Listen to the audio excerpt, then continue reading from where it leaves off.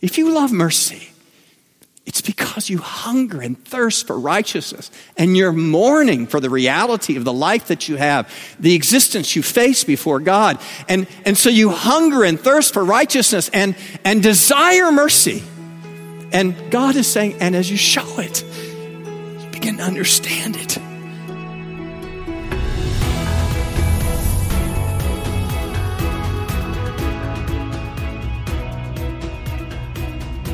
So glad you joined us for today's Unlimited Grace, the audio broadcast ministry of pastor and author Bryan Chapell.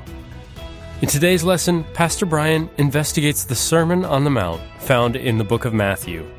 In this well-known portion of Scripture, Jesus is not only sharing a message of blessing, but also showing the law that reveals our need for a Savior.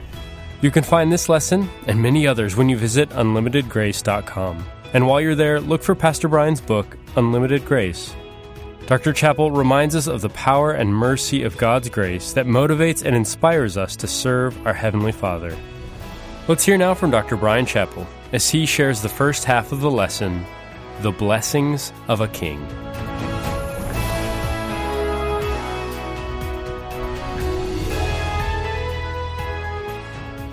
What does grace look like when you have a sermon of blessing and law that come together?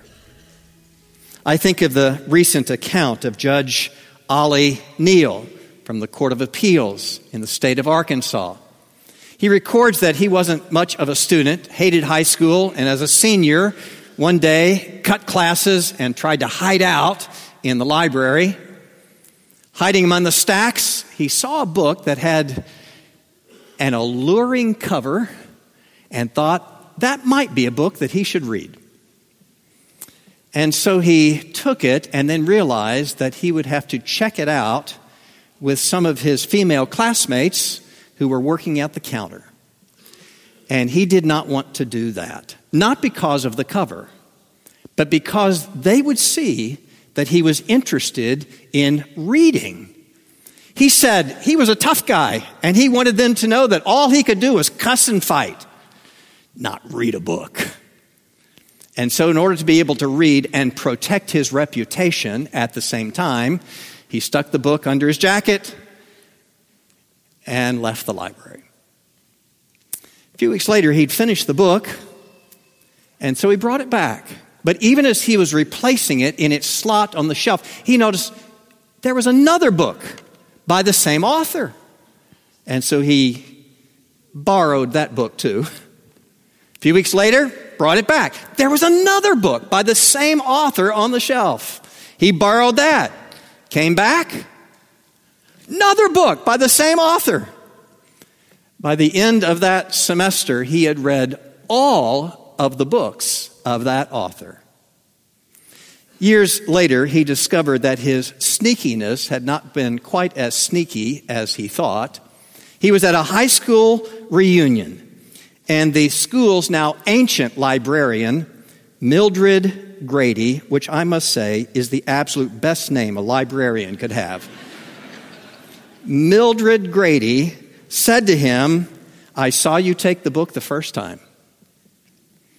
But Mrs. Saunders and I, the library assistant, wanted you to be able to read. And so each time you took a book by that author, we got in the car and we drove the 2-hour round trip to Memphis to find another book by that author, so that when you brought it back, there'd be another one for you." And so she provided for him a love of reading that became essential for his life and career and ultimate success. You know, grace comes in lots of versions, but the common thread all the way through is someone providing for someone else who does not deserve it and may even deserve punishment, except for the mercy of the one who provides. That message is here, if we will see it, in this Sermon on the Mount, where there is such emphasis upon the law of God. It's the highest expression of God's law in all the Bible, and it's being given by Jesus, who's supposed to bring the grace of God. How does that fit We certainly see Jesus' intent to bless. That's the opening. You have read or known these Beatitudes, starting out verse 3 and 4. Blessed are the poor in spirit, for theirs is the kingdom of heaven. Blessed are those who mourn, for they shall be comforted. I will tell you, in any Sermon on the Mount, it's always proper to try to identify, all right, what does it mean to be poor in spirit? What does it mean to mourn? Who are the meek? And to do lots of definitions of terms. But here's where we are, guys. We are going to look at the entire Sermon on the Mount before lunchtime today. And we can't do that. I'm going to ask you to follow your instincts. You kind of have a sense of what those terms will mean. What is the gospel path you are being led down? Surely Jesus is promising to bless, but he is first promising blessing for those who need the help of God. Verses 3 through 5. There are people who are broken in some way. They are poor in spirit. They're dispirited, depressed, aching in some way. There are those who mourn. That is, someone or something that is precious to them has been taken away. There are those who are meek. They are without the power or the boldness to correct their own situation. And Jesus describes them as receiving some blessing from him. He doesn't just describe those who are requiring his help. He then describes those who are reflecting his heart as they receive blessing too. Blessing is promised in verses 6 through 9 for those who hunger and thirst for righteousness, for those who are merciful, for those who are pure in heart, for those who are peacemakers. Notice they're not just reflecting the heart of God, but even as they reflect the heart of God, they are receiving blessing from the heart of God. If you say, how can those who hunger and thirst for righteousness be satisfied? The answer is actually in the next verse, verse 7. Those who show mercy receive mercy. If you love mercy, it's because you hunger and thirst for righteousness and you're mourning for the reality of the life that you have, the existence you face before God. And so you hunger and thirst for righteousness and desire mercy. And God is saying, and as you show it, you begin to understand it and to receive it. And those who receive mercy from God, verse 8, are pure in heart. By his work, he's shown mercy. And as the gospel is beginning to unfold, we recognize the purities, even for those who hunger and thirst for righteousness, by some blessing from God that makes them pure in heart so that they could fulfill his purposes. And what are those purposes? We don't have to guess the purposes of Jesus. When he came, the angels announced peace on earth, goodwill toward those on whom his favor rests. And the apostles told us, and the peace of God, which transcends all understanding, will guard your hearts and minds in Christ Jesus. And Jesus himself would say, peace I give you, my peace I leave with you, not as the world gives it, but as I give it. I give you peace. For Jesus to give that peace that would reconcile us to God and make us even desire to be peacemakers for his name's sake, to reflect him in the way that he has treated us, we recognize grace again. But we should also recognize that grace was expensive for Jesus to offer, as it may also be for us. This past week was Bring Your Bible to School Day included. And some of you know that the New Orleans Saints quarterback, Drew Brees, created a video for Focus on the Family in which he encouraged students across the country to bring their Bibles to school, and he was excoriated for it. Newsweek magazine reported Brees recorded a video produced by an anti-gay group. Another magazine described Focus on the Family as anti-gay extremist. Why? They promote biblical truths and values, reserving sexual expression for a marriage between a man and a woman. How dare they?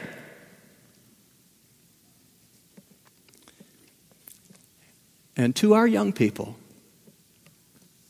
we are so proud of you. How many of you not only gathered at the pole for prayer in your schools in recent weeks, but led in the movement to lead students and teachers to prayer before God. Listen to Jesus, as you may have received some scorn for that. Verses 11 and 12. Blessed are you when others revile you and persecute you and utter all kinds of evil against you falsely on my account. Rejoice and be glad, for great is your reward in heaven. What path have we gone down?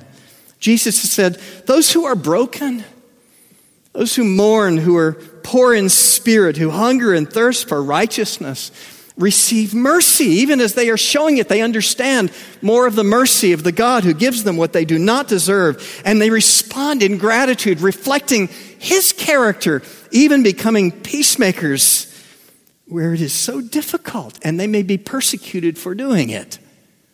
It is the path of the gospel, not in full bloom yet. Jesus has not died on the cross yet, but he is helping people know, if you mourn for who you are, your situation between you hunger and thirst for a righteousness that is beyond your attainment, then you love mercy and you begin to show it. And what you're doing is you're reflecting God's own heart for you that he has revealed. But it's so hard for us to follow that path. We want to say, well, I've kind of done the best I can, and certainly better than those people over there. And so Jesus knows that with the intent to bless, he must first break us from ourselves. You're listening to Unlimited Grace, the audio broadcast ministry of pastor and author Bryan Chapell. Change, real change, is hard. In fact, some people would claim that no change is really possible. But the truth is, it is possible.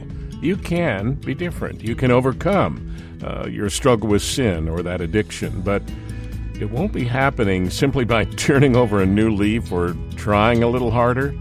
The real power of change is ignited when we take hold of God's amazing grace.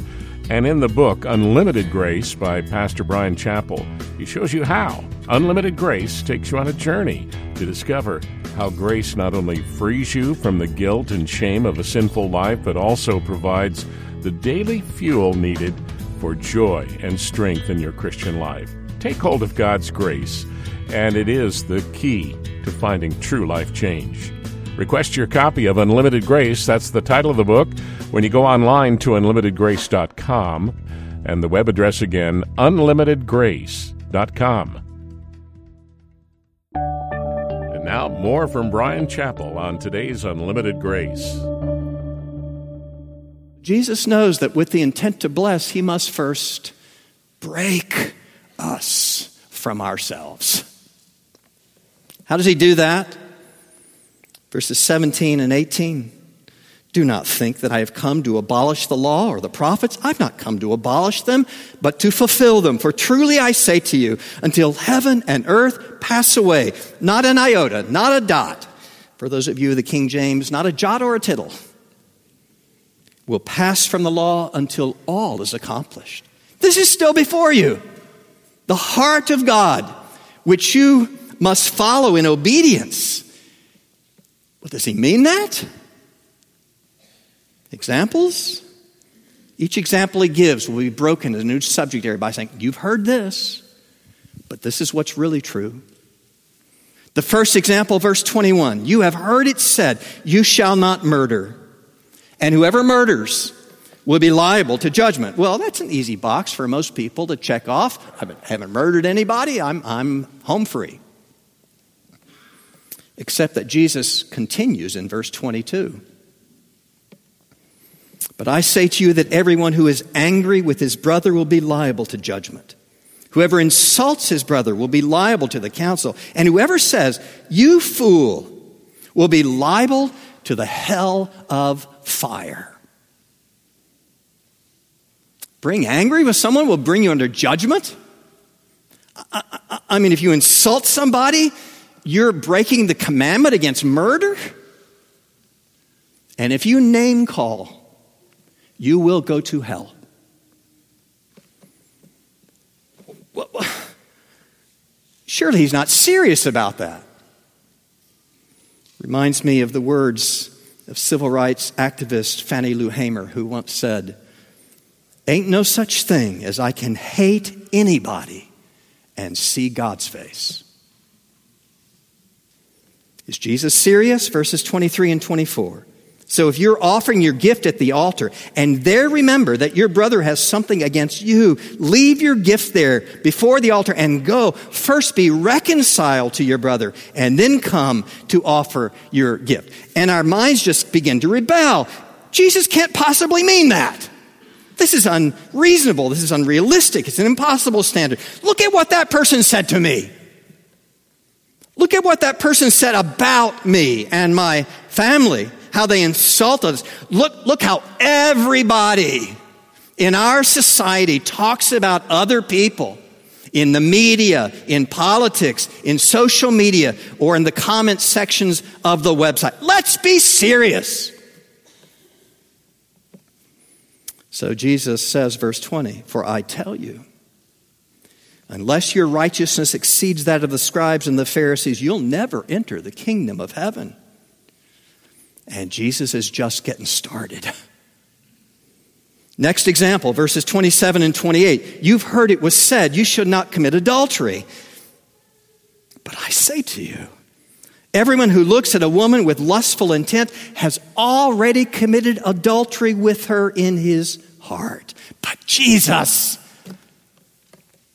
the way people dress nowadays, the longings I feel because my spouse is no longer warm or affectionate, the images that are pushed at me on the TV and the billboards and the internet, you can't possibly be serious. But he is. Verses 29 and 30, "If your right eye causes you to sin, tear it out and throw it away. For it's better that you lose one of your members than that your whole body be thrown into hell. And if your right hand causes you to sin, cut it off and throw it away. For it is better that you lose one of your members than that your whole body go into hell." Our temptation is to believe that Jesus can't be realistic because he doesn't know our times and our struggles and he just lived in a more holy day. Don't kid yourself. Those of you who have been with me in the Holy Land or the lands where the apostles ministered recognize that sexual evil was more perverse and more rampant and more open than in any time in our society, including now. Just days before Jesus would go to the cross for his crucifixion, he would go to Caesarea Philippi, where everybody went for the theme park dedicated to sexual perversion that was excused for religious purposes. Things so awful we can't talk about them in ordinary company. And yet it was done for entertainment and for religion. And it was just open as open could be for all ages, for all people. And it's that very place that Jesus went before his crucifixion to say, the kingdom of God is advancing. And the gates of hell will not prevail against it. He knew exactly what he was talking about, and he knew exactly what would tempt us. He will, lest you think about plucking out eyes or cutting off hands, he will provide a power other than that. Stick with me. He's not done with this sermon. There is an alternative to self-mutilation. It comes from him. But so that we will seek one, he adds another example, verses 31 and 32. It was also said, whoever divorces his wife, let him give her a certificate of divorce. But I say to you, that everyone who divorces his wife except on the ground of sexual immorality makes her commit adultery, and whoever marries a divorced woman commits adultery. There are probably not more hurtful words in the entire Bible than these from Jesus for any who have experienced the pain and the heartache of divorce. Why would he speak so? He is not insensitive. Rather, he is dealing with the rampant evil of his time, where people would quote the law of Moses. I can get a divorce if my wife doesn't please me for virtually any reason. She's not as young as she used to be. She doesn't please me anymore. She makes me late to church. She's now expecting a child. The child she gave me is not whole in some way. We've lost track, but if you travel in the Middle East, you recognize even to this day, there is what is called the practice of pleasure marriages, where men, to protect themselves from the charge of adultery, get permission from a holy man to marry a young woman of even adolescent age for a few months or weeks or days or hours, to use her until you get the writ of divorce.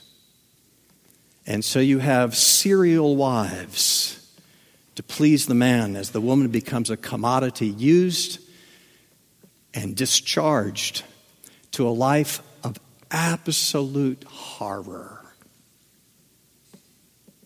And Jesus is saying, the marital unfaithfulness is such a breach of the marriage covenant as God intended it, that alone is the justification for ending a marriage.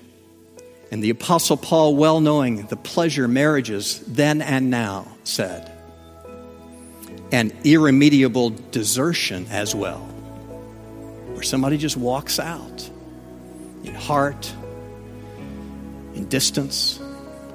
That is a form of unfaithfulness too. And Jesus is protecting women and children from the commodification that men were able to experience and express in that day. Jesus keeps looking at the law, and he just won't let us escape it. This is what it really requires. Not the ways in which you kind of characterize it and stereotype it. No, God is not looking on the outward appearance. He's looking on your heart.